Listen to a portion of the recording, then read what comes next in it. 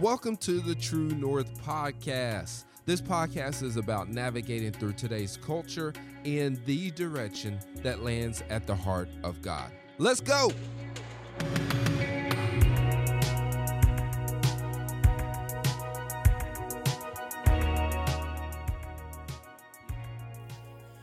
Hallelujah.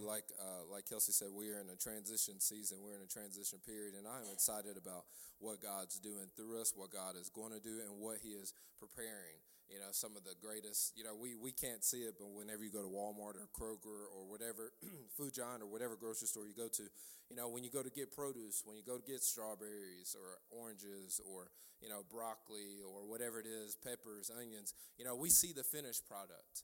But we don't see when the farmer, when he goes out into the field, we don't see what the tilling of the ground looks like.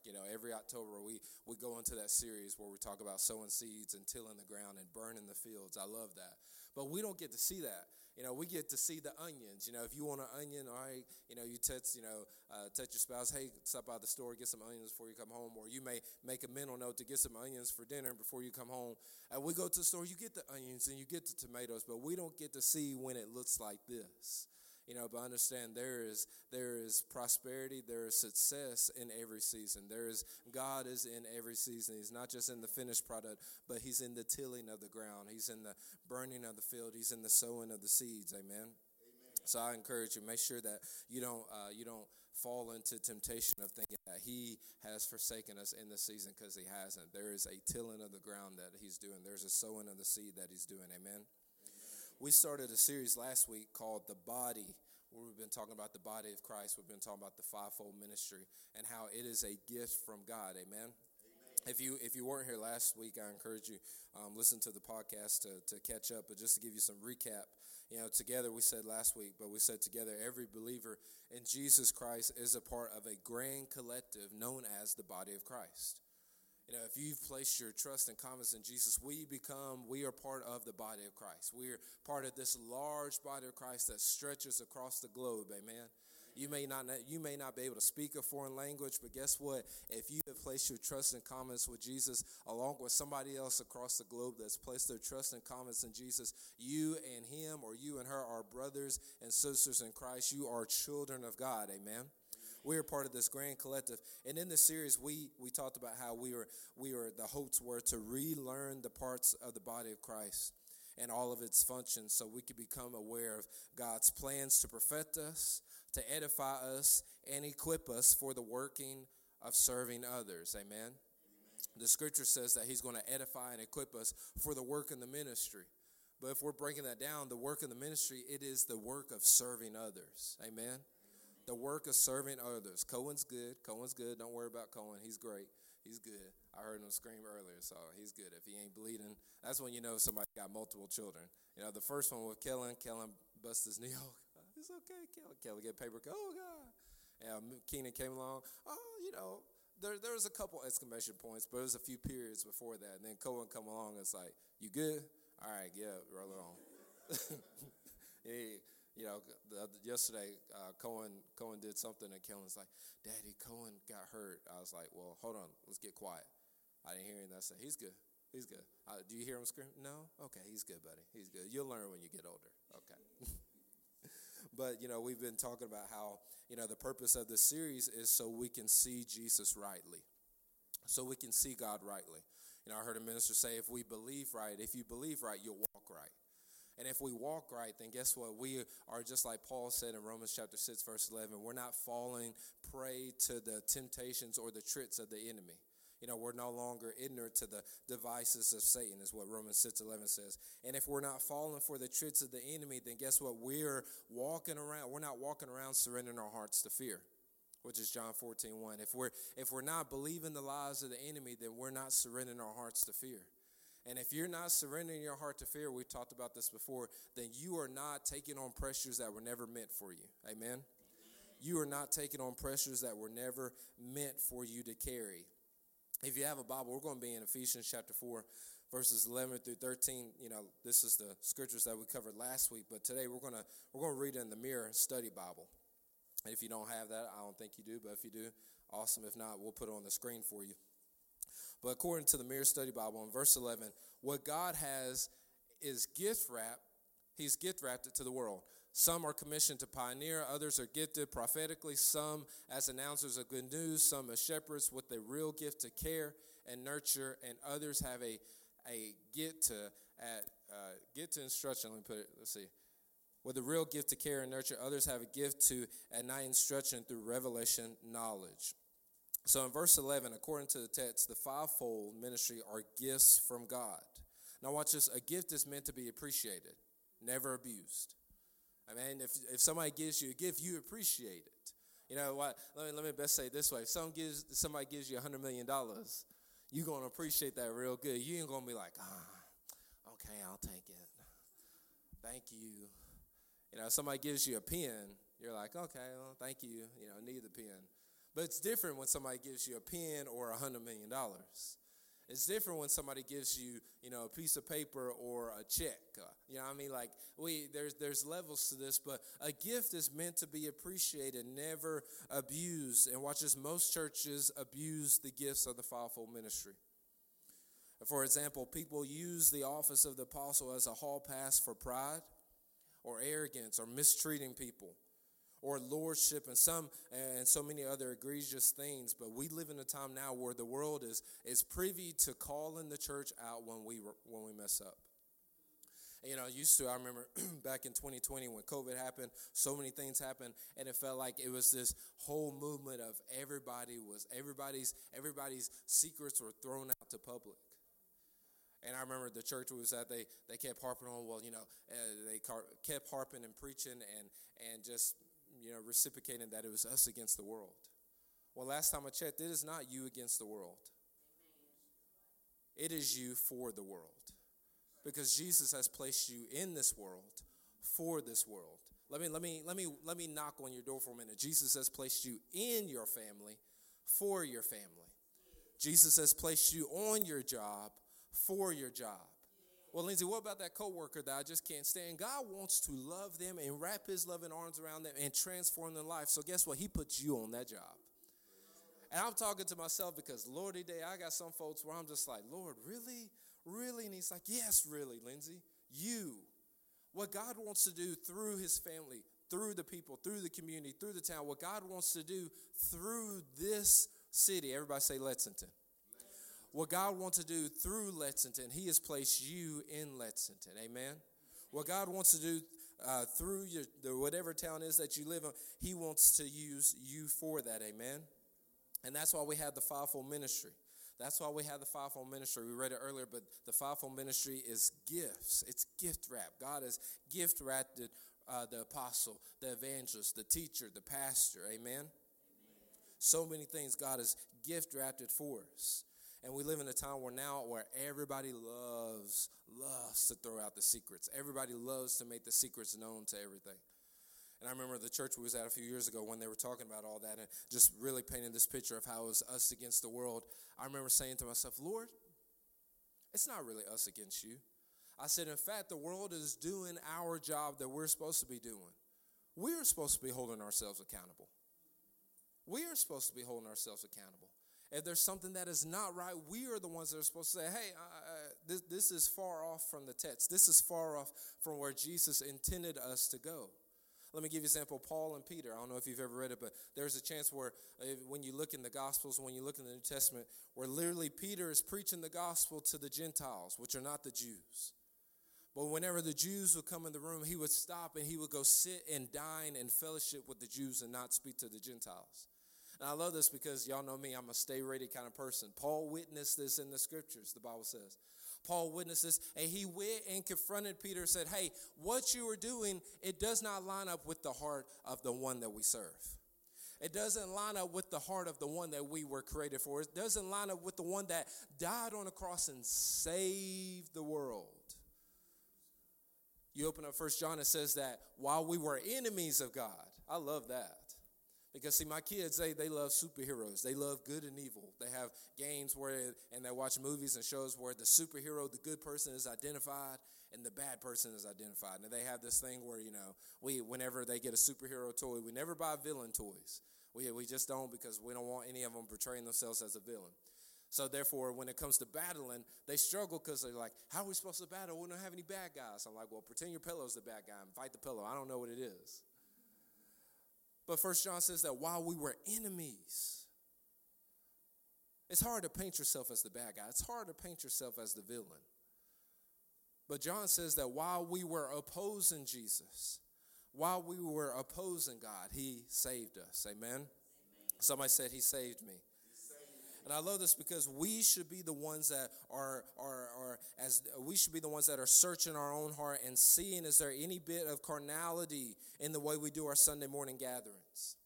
We should be the ones that should be searching our theology on tithe and offering and seeing, is there anything that benefits my flesh in this? We should be the ones that investigate or search the reason why we do what we do, how we do it, and when we do it. Amen?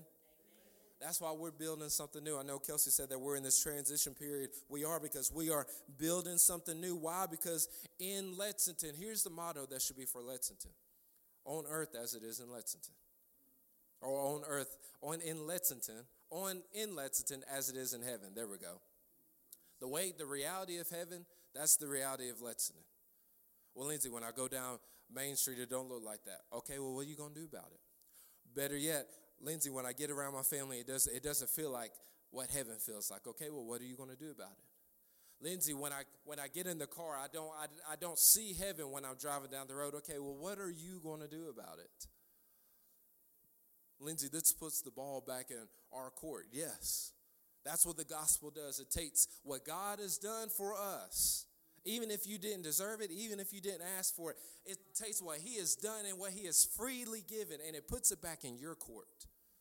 Puts it back in your court to make the shot. Puts it back in your court to pass the ball. Puts it back in your court to get people saved. Puts it back in your court to mend broken hearts. It puts it back in your court to heal those that are sick.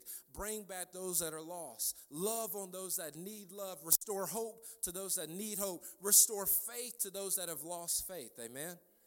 It puts the ball back in your court. Somebody say it's in my court. And I love that because what we are trying to build is something that reflects heaven. We said it last week, but when we're talking about, we started breaking down the apostle, the role of the apostle. And the apostle is the one that builds, the one that sets the foundation, the one that's responsible for everything that, the greatest house, the greatest mansion. If you go down maybe a mile down this way, when you turn out, if you go a mile down this way and then take a right, you'll see a few mansions. And as great as those mansions look, and I was telling Kelsey, because we was talking about back when I worked for the post office, there was this route I used to run in Jackson, and I loved it because it had these mansions. I mean like MTV crib mansions. You pull up in there, and I remember one of the first times I had to drop a package off there, and I went to this house, and it had a package room. And Kelsey's like, "What's a package room?" I was like, "Girl, let me tell you what a package room is. It's this room almost the size of the foyer or the lobby out here. And it's enclosed. The door's always open, at least for us it was. And you go in there, they had a mini fridge, not just like one of those little cheap mini fridge. I mean like a mini fridge loaded with Gatorades and waters, and not the Deer Park water, not the $1.99 water, the like Fuji water. The water that you're like, woo, yeah, I ain't going to get that, but it looks good. The water that is so expensive that it tastes different. You, in your mind, when you know the fact that it costs more, you're like, it does taste different. Ooh, yeah, it even smells different. You're swishing the water, even though it's water. It tastes different. But it had the mini fridge. It had the snacks that were organized, not just a random basket, but it was organized, alphabetical, and color-coded, and all these different things. And the purpose of it was that if you had if a delivery service or a courier would bring a package, they would drop it off in there, and they'd keep it from getting wet. And I was beginning to describe to her how grand this house was, but at the end of the day, no matter how tall or how grand the house is, if the foundation is weak, the house will not stand, amen? Every great house, every great building has to have a firm foundation. If we are going to be the church, if we're going to be a city that is set on a hill, we have to make sure our foundation is right, amen? If we're going to be the lamp that's set on a lampstand to expose darkness and illuminate the gospel in our families and in our streets and in our cities and our towns, then we have to make sure our foundation is right, amen? And that's where the apostle comes into play. That's where the apostle comes into play. But what we are doing, what we are trying to do, what we're being led by God to do, is to build something that is different, something that reflects heaven. Amen. What True North Church is all about, it's about being a multi-ethnic collective, committed to meeting people in the oceans of life and navigating through those waters in the direction that lands them at the heart of God. We said it last week that if we're going to be the church, we have to point people back to Jesus. So many times churches are guilty of pointing everybody back to themselves. And I'll be honest, I don't like pointing back to myself because I know who I am. I know how flawed I could be. I know how goofy or nerdy I could be. I know how quiet at times I could be when I don't need to be quiet. Or I know at times where I could be loud when I don't need to be loud. Am I talking to anybody this morning? So that's why it's great for me and whatever you're going through, for me not to point you to me, but to point you to Jesus. And that's what we are called to do. We're called to point people to Jesus. We said it last week, but we talked about the pointer dog. If you've ever hunted, I said last week I've never hunted, and right now I don't plan to unless I get around a good friend that'll be like, you know what, Lindsey, you safe with me. Come on. But, for those that go hunting, there's this pointer dog. And what the pointer dog does, it uses, when the prey is shot and literally wherever the prey falls, literally that pointer dog, it will chase after it. And then it will use every muscle in its body to freeze and hold that position. And it will point everybody in its party to where they are supposed to go. And as Christians, we are called to be like that. We are called to take everything that we have in us, every mistake, every blessing, every past sin, every insecurity, everything that we count as, and we take everything in us and we use it to point anybody and everybody that is looking at us, we use it to point them at Jesus. We use it to point them towards Jesus, amen? We use it to point them to Jesus. Ephesians chapter 5, verse 1 says this. In the Passion Translation, it says, Paul says, be imitators of God in everything you do, for then you will represent your Father as his beloved sons and daughters. Paul says that we are called to be imitators of Christ. You know what an imitator does? An imitator literally copies and pastes. Literally, they copy what they see, and they literally just do exactly that. Amen? We are called to be that. We are called to imitate Jesus. And I love that because Paul says that be imitators of God in everything. Somebody say everything. Everything that you do. Amen? Everything that you do. In verse 12 in Ephesians, in verse 12, let's break this verse down. It says, each expression of his gift is to fully equip and enable you for the work of the ministry. Each expression of his gift is to fully equip and enable you for the work of the ministry so that you may mutually contribute in your specific function to give definition to the visible body of Christ. We said it last week, but God is not calling the qualified. He's not calling those that have the best skill set. He's not calling those that have the greatest IQ. There's nothing, not saying that you have to not have the greatest IQ, not saying that you have to dumb down or anything like that. But what I'm saying is your external circumstances, that's not why God chose you. What you bring to the table, that's not why God chose you. God chose you out of love. God chose you before you knew what you can do well. Amen. We said it before, but success is what you can do with your eyes closed. God chose you way before you knew what you can do well, way before you knew what you couldn't do well. And literally, he's not calling the qualified. He qualifies those who accept his call. He's equipping and enabling you for the work of loving and serving people. At the end of the day, that's what it's about. How well do you love? I remembered a series we did a while back, and I busted it out on Kelsey the other night. I said, hey, babe, I suffer well with you. Yeah, I remember when we talked about love a while back, and we said, really, the definition of love is suffering well. Now when you go to Hallmark, when you get the Hallmark cards, or when you watch the Lifetime movies or the Hallmark movies, when they say, I love you, when you tell your better half, I love you, when you tell your parent, I love you, when you tell your kid, I love you, we always say, I love you, but how many times you ever hear somebody say, I suffer well with you? That like what? No, nobody wants to talk about suffering. But also, to say that slogan, it doesn't sell Valentine's cards. When you give flowers to somebody, you don't say, here's some flowers, I suffer well with you.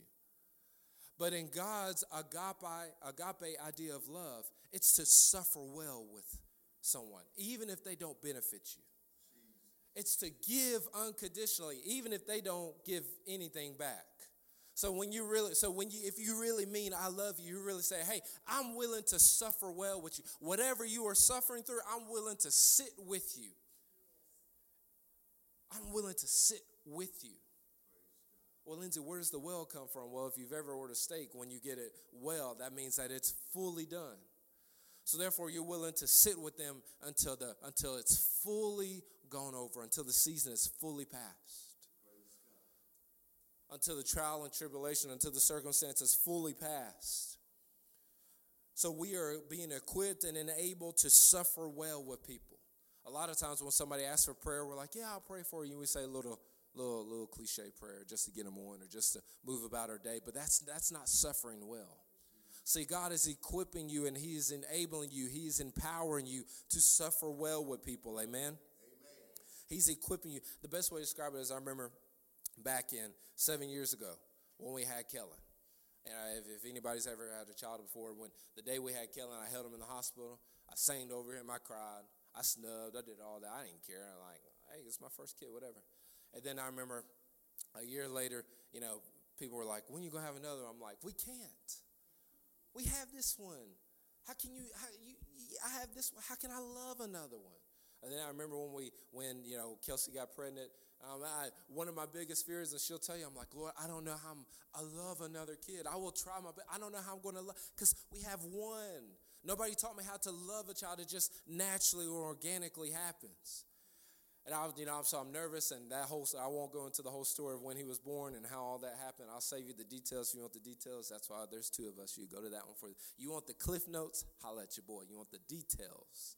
There you go. You want the novelty, you want the Netflix series there, but if you want the cliff notes, you want the TikTok version, here you go right here. The 1-minute video. But I remember when he was born and when they gave him to me and I held him, it was like something in my heart just, it's like another room expanded. And there was that love that I was afraid that I wouldn't have for him right there. And then when it came time for the third one, I'm like, Lord, we already got two. I don't know how I'm going to do it. And the moment I held him, it's like that. The heart, imagine a heart just being a house and it just expanding, another room growing into that heart, just another space. And there was more love for another kid. God equips you, even when you don't think, like, Lord, I don't know how I'm going to find the grace or the strength to do what you've asked me to do. I don't know how I'm going to fulfill my God-given purpose. Lord, I don't know how I'm going to hold my head up while I go to this job dealing with all that I have to deal with. Lord, I don't know how I'm going to face my family. I don't know how I'm going to face my problems. I don't know how I'm going to face whatever it is you're facing. And automatically, just organically, that equipping comes and there's more space for grace. There's more space for mercy. There's more space for patience. There's more space for love and for suffering well. There's more space not just to tolerate, but to truly endure. Amen? To truly endure. You weren't just called to tolerate. You know that? You weren't called to tolerate. You were called to endure. You were called to walk through with people. You were called to hold hands with people the same way that God walks with us, the same way that God talks to us, the same way that we are able to tell God all that's going on in our life. You are being equipped and able to do that with your best friend, with your co-workers, with your cousins, with your aunts, with your uncles, with the parents, with kids, with whoever it is that you are seeing on the daily or weekly basis. Let's really put the ball in your court. Who do you see on the weekly basis? Is it the people on your job? Well, guess what? That's who you've been called to. Start right there with that. Is it the people that you see frequently every day or every other couple of days when you go to the same gas station? Okay, start with that. Well, Lindsey, I don't know them. Well, you better get to know them. You better get to know them. Why? Because it's not just by a happen circumstance. It's not just by accident that you frequent the same service station. Or it's not just by accident that you frequent the same person at the grocery store, or the same person at the job. It's not by accident. When it comes to God's purpose for your life, there is no accident. We said it last week, but when it comes to God's purpose in your life, there is no accident. God didn't accidentally create you. I don't care what people tell you. God did not accidentally create you. You were intention. You were birthed out of intention. We said it last week, but every member of Christ is vital for the body. Amen. Y'all remember that? We read it last week, how we are vital members of the body of Christ. Amen. vital members of the body of Christ. Now, talking about the body, somebody say the body. I know I've ranted out a lot, but talking about the body, and we broke down the apostle, and originally I was telling Kelsey, I was like, and I plan to start with the prophet today, but I felt like we needed to stick with the apostle a little bit more. But in verse 13, it says this: the purpose of these ministry gifts is to present everyone on par, and as one, this is faith, believing exactly what the Son of God believes, and knowing accurately what he knows concerning us. Watch this: standing face to face in equal stature to the measure of the completeness of Christ. In other words, to bring everyone into realization of the fullness of the measure of Christ in them. The purpose of the apostle, the evangelist, the teacher, the pastor, the purpose of the fivefold ministry gifts is to bring everyone into unity. Watch this: to bring everyone into completeness of Christ, standing face to face. Now see, Paul, we all know Paul. Paul was an apostle. Paul and Barnabas. And literally when Paul, if you ever look it up, but Paul, he built churches. He set firm foundations for churches. You know, when you look it up, he built the church of Galatia and Ephesus and Philippi, Thessalonica, Corinth. But if you ever fully dig it out, many believe that he directly and indirectly established 20 churches. 20 churches. And when I was like, phew. So as I'm researching, I'm like, okay, so he knows what he's doing. You ever been around somebody that knows what they're doing? You know, we all, whenever you got to call a plumber or go to a mechanic, you want the one that knows what he's doing. Amen. No, nobody wants the new guy. No offense to the new guy. No offense to, I just started this job, and I had somebody, when I was training, and we got to this one house, and the guy comes out, and he's trying to see why we're there. We're like, hey, we're here to read your meters, make sure everything's good, And he said, well, who's this? And the lady says, well, I'm training him. And he says, okay, well, no offense, young man, but I want her reading my meters. I was like, hey, ain't nothing taken. Ain't nothing taken, brother, because I'm going to sit in this truck. I'm going to sit in this truck because it's hot. So if you want her to do the work, go ahead. But, she's like, no, come on, I want you to see how I do this. I'm like, all right, so, going out. But in his defense, he didn't want somebody new to misread and then bill him higher. We never want the brand new surgeon doing heart surgery on us. You don't want the brand new surgeon doing brain surgery on you or a loved one. You don't want the brand new doctor. I mean, they gotta cut their teeth on somebody, just not me. Just not you. The new mechanic, he's got to learn, but just not on my car. The new stylist, oh Lord, don't go to the blessed. I remember being in high school, and we have 3 barbershops now in town. Wow. And back then we just had 2. And but one was open at 6 o'clock. So most people will go to that one because you get in early. And bless his heart, one time he decided to bring in somebody brand new. And no respect, we all loved them, we all respected them. But I remember I would go in there and there'd be a line out the door for it. I know what I'm talking about. There'd be a line out the door for the established barber. But the new barber, that chair be all dusty. It'd be all lonely. You go in, sometimes I kid you not, I thought I heard a violin playing because I just felt bad because nobody would go to him. And he probably could do a good job, but nobody was like, hey, you might be a great barber. You a new barber. You need to cut your teeth on somebody, just not on me. Just not on me. When it comes to that, we all want the experienced one. We all want the experienced one doing, what it is that we need done. And when it comes to Paul being able to directly or indirectly plant 20 churches, he had experience. So when I'm looking at that, as we are in this transition period, I'm like, okay, Paul, so how is it that you did what we are trying to do today? How is it that you planted churches? How is it that you set firm foundations in an area where there is no Wi-Fi? In an area where there is no indoor plumbing? Glory to God. In an area where there was no AC, in the area where there was no electricity.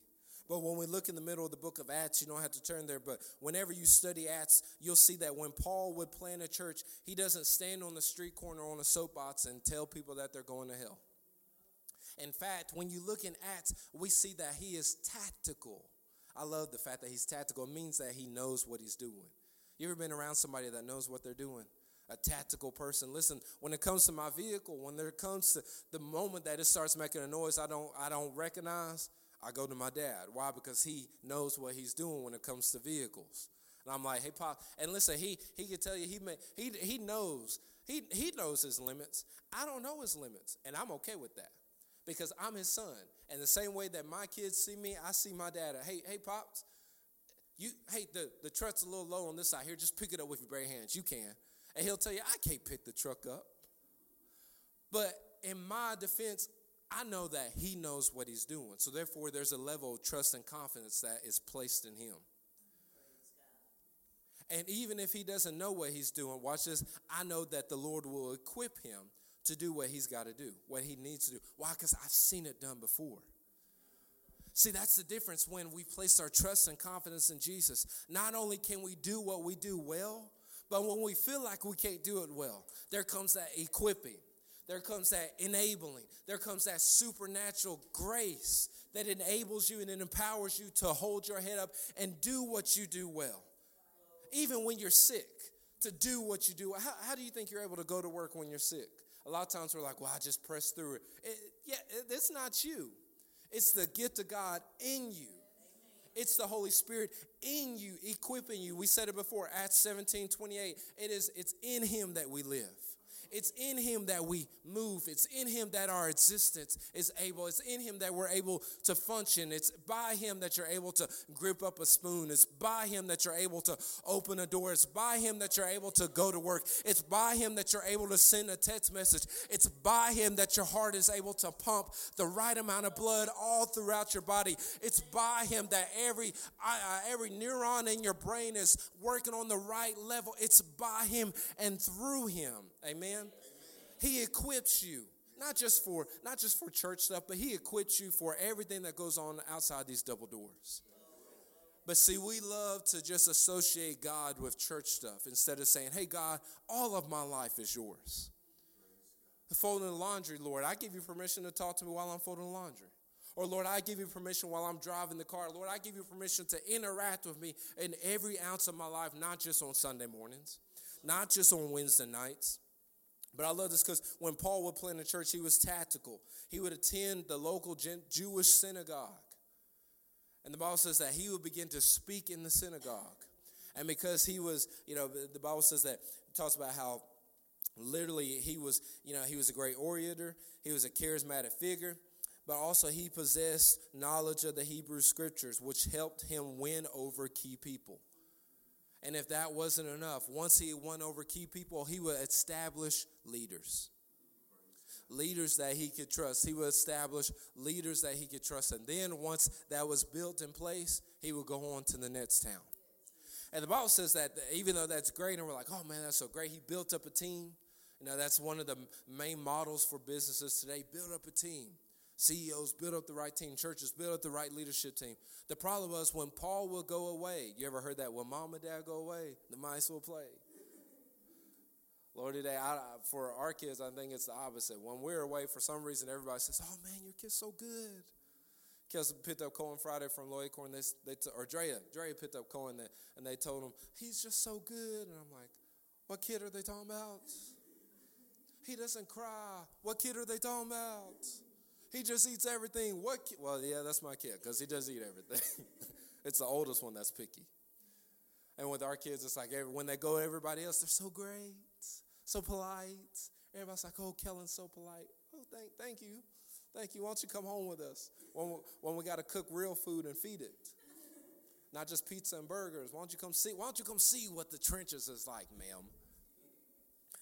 But I love it because, the scriptures talk about how when Paul would literally go away, the Bible says that there was wolves in sheep clothing, and they would come and they would try to divide the church. They would try to split the body of Christ. They would try to interpret all the former Jewish traditions and say, hey, you have to go back to that.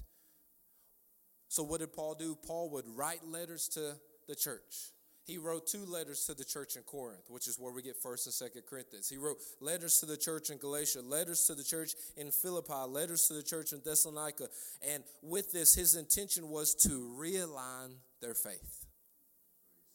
Realign their faith. I like that phrase. Somebody say realign. Sometimes our faith needs realigning.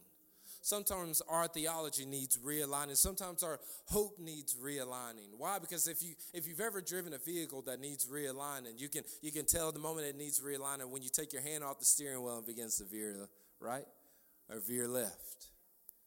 And it's not that you've taken a hammer or anything to your vehicle and just started banging it until it got out of alignment. But what happens is, as you're driving it, as it gets those miles, wear and tear happens. As it's going through life, wear and tear happens. As you're going through life, sometimes wear and tear happens. Sometimes you hit a bump that you weren't expecting. Sometimes you get a diagnosis that you was not expecting. Sometimes a friend leaves you that you were not expecting. Sometimes somebody says the wrong thing and it sends you down a spiral, and we find ourselves needing realigning. And when Paul would realign, his purpose was, hey, you veered off from what Jesus has intended you to do. Moving past the notes for a minute, do we find ourselves veering away from Jesus' intention for our life? Do we find ourselves, God's placed us on this earth for a purpose? Do we find ourselves kind of veering left when we're supposed to be centered? Is there some days in the week where you're like, you know what God has told you to do, you remember what God has told you this, you remember what's been spoken over you remember what his word says, but sometimes you just find yourself veering this way or veering that way. And in those moments, that's when the Holy Spirit gets to realign us back to center.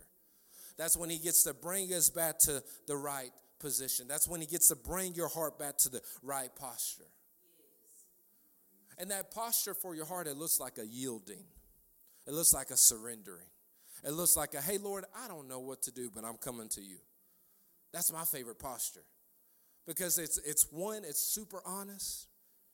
It's super transparent. But then also it puts the ball back in his court and say, Lord, I don't know what to do, but you do. See, the great thing about following Jesus, you don't have to have the answers. You just need to know him. You just need to know him. Amen. You just need to know when it comes to marriage, you will not have all the answers. I'll tell y'all too right now. You, as smart as you are, as much as you've been through, you will never know the answer. You won't know all the answers, and you got to be okay with it. When it comes to running a business, you will never know all the answers. When it comes to parenting, you will never know all the answers. When it comes to being a great employee, you will never know all the answers. When it comes to whatever it is you do well, you will never know all the answers. You just need to know the answer. Who is the answer, Lindsey? It's Jesus. It's Jesus. He's known as perfect love. Listen, if perfect is your adjective, then guess what? You are the answer. And if he's described as perfect love, then he is the answer. Amen? He is the answer. But literally, Paul will send letters to these churches to realign their faith, to bring them back into hope. That's what real apostles do. Real apostles, that's what a good builder does. Good builders, they understand the importance of realignment, especially when the building or project is off balance. Especially when it's off balance. When I was thinking about this, I don't know why I thought about this, but if you've ever bought a piece of furniture or a bookshelf, I remember one time we bought this bookshelf from Walmart. It was back when our first year of marriage. This bookshelf and this one lamp. And if you've ever bought stuff like that, the cheap stuff, not the great, take out a loan furniture, but the kind where it's like the change under the couch and you use that. If you ever bought that type of stuff. And I remember one time we bought this bookshelf and I'm putting it together. And Kelsey's like, you going to look at these instructions? I was like, girl, I like the picture on the box.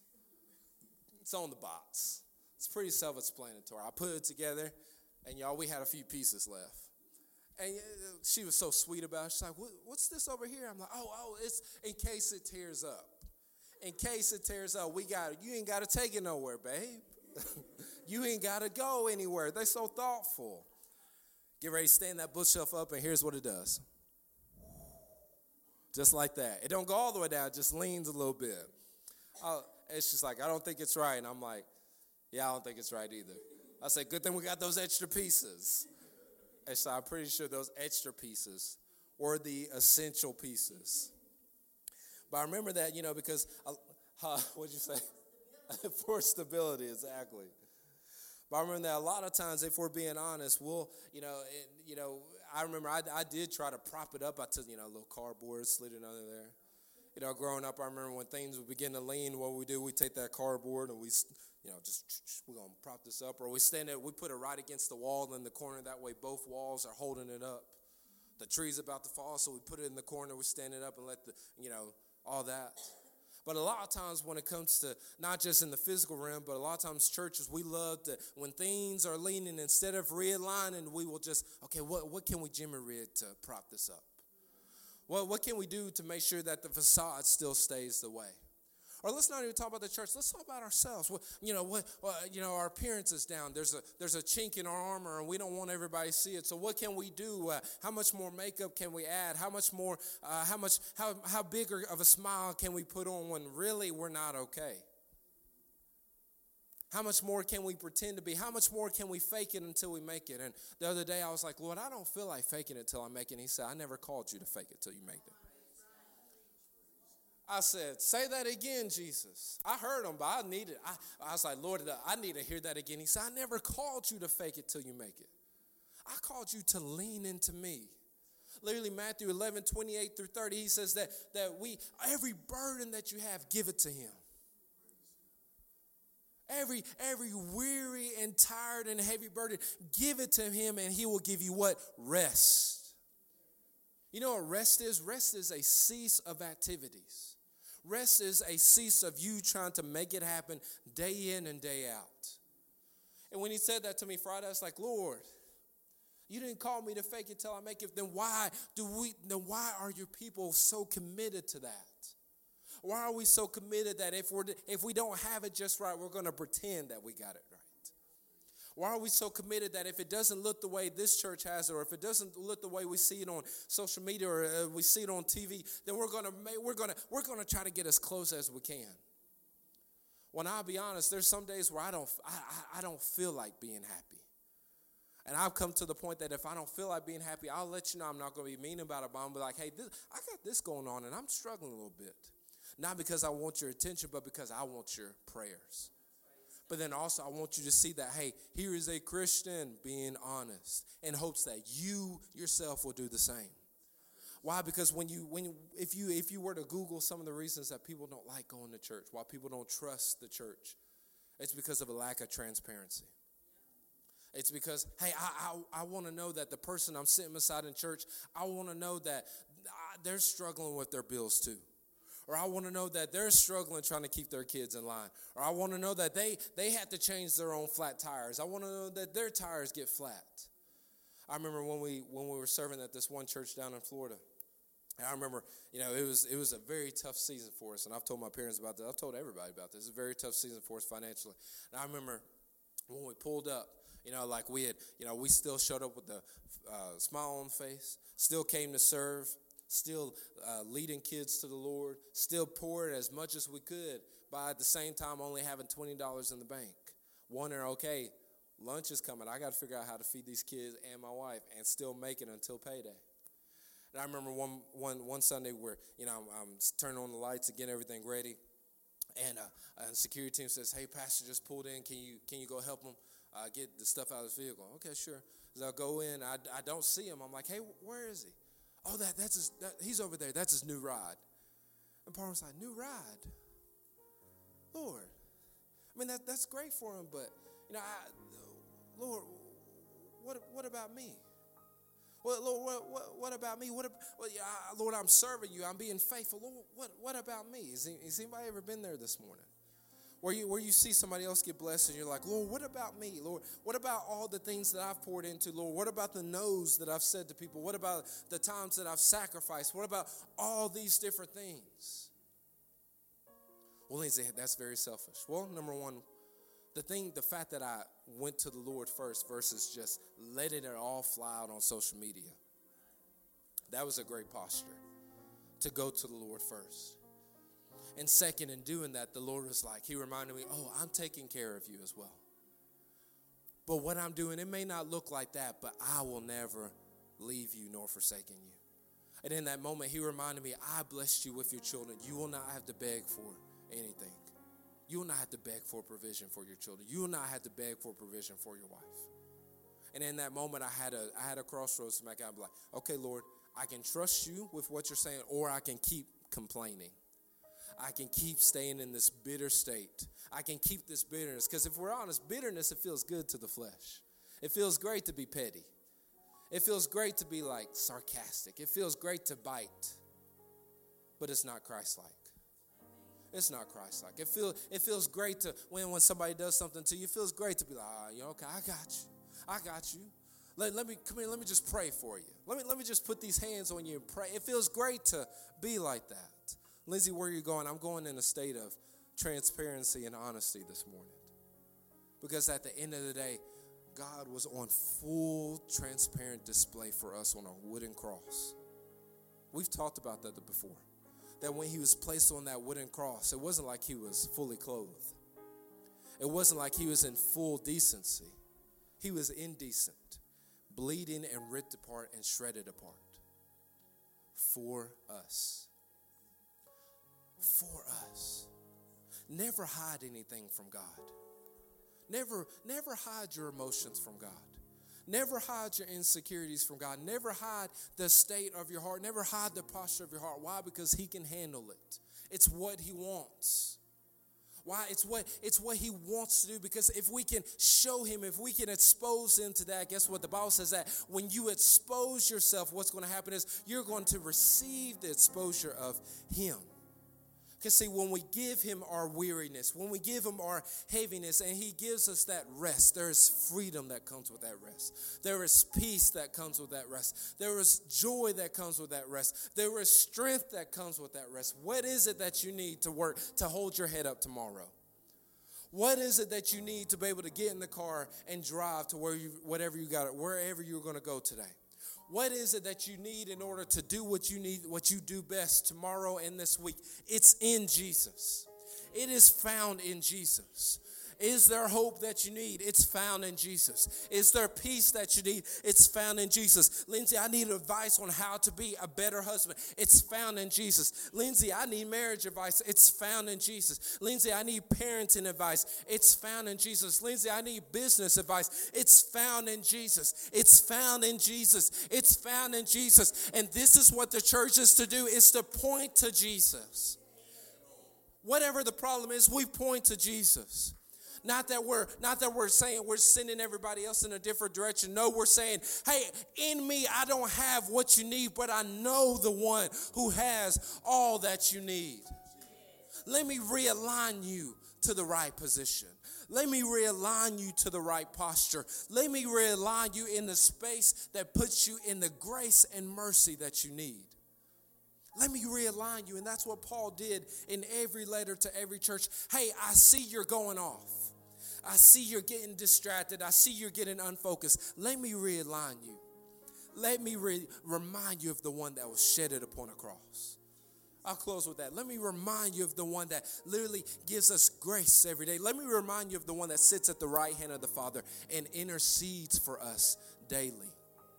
That's one of my favorite descriptions of Jesus, the fact that he's interceding.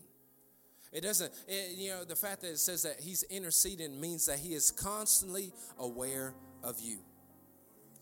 Constantly aware of you, amen? Constantly aware of you. Why? Because this is what a good builder does. A good builder is aware of the foundation. A good builder is aware if there's any cracks, or if there's any separation, or if there's anything that's pushing the distortion, or if there's anything that's pushing things out of whack. That's what a good builder does. We said it last week, but you got to trust your heavenly builder. God is building you brick by brick. He is building you brick by brick. And in order to apply a brick, one brick the top surface of the brick has to be scraped off. That means all the excess, all the dirt, all the worry, all the insecurity, all the trouble, all the frustration, all the bitterness, all these different, it's got to be scraped off so there could be a clean slate for him to apply the next brick. You are being built brick by brick. You are being built brick by brick. You are being built brick by brick. You have to trust your Heavenly Father. You have to trust your Heavenly Father, amen.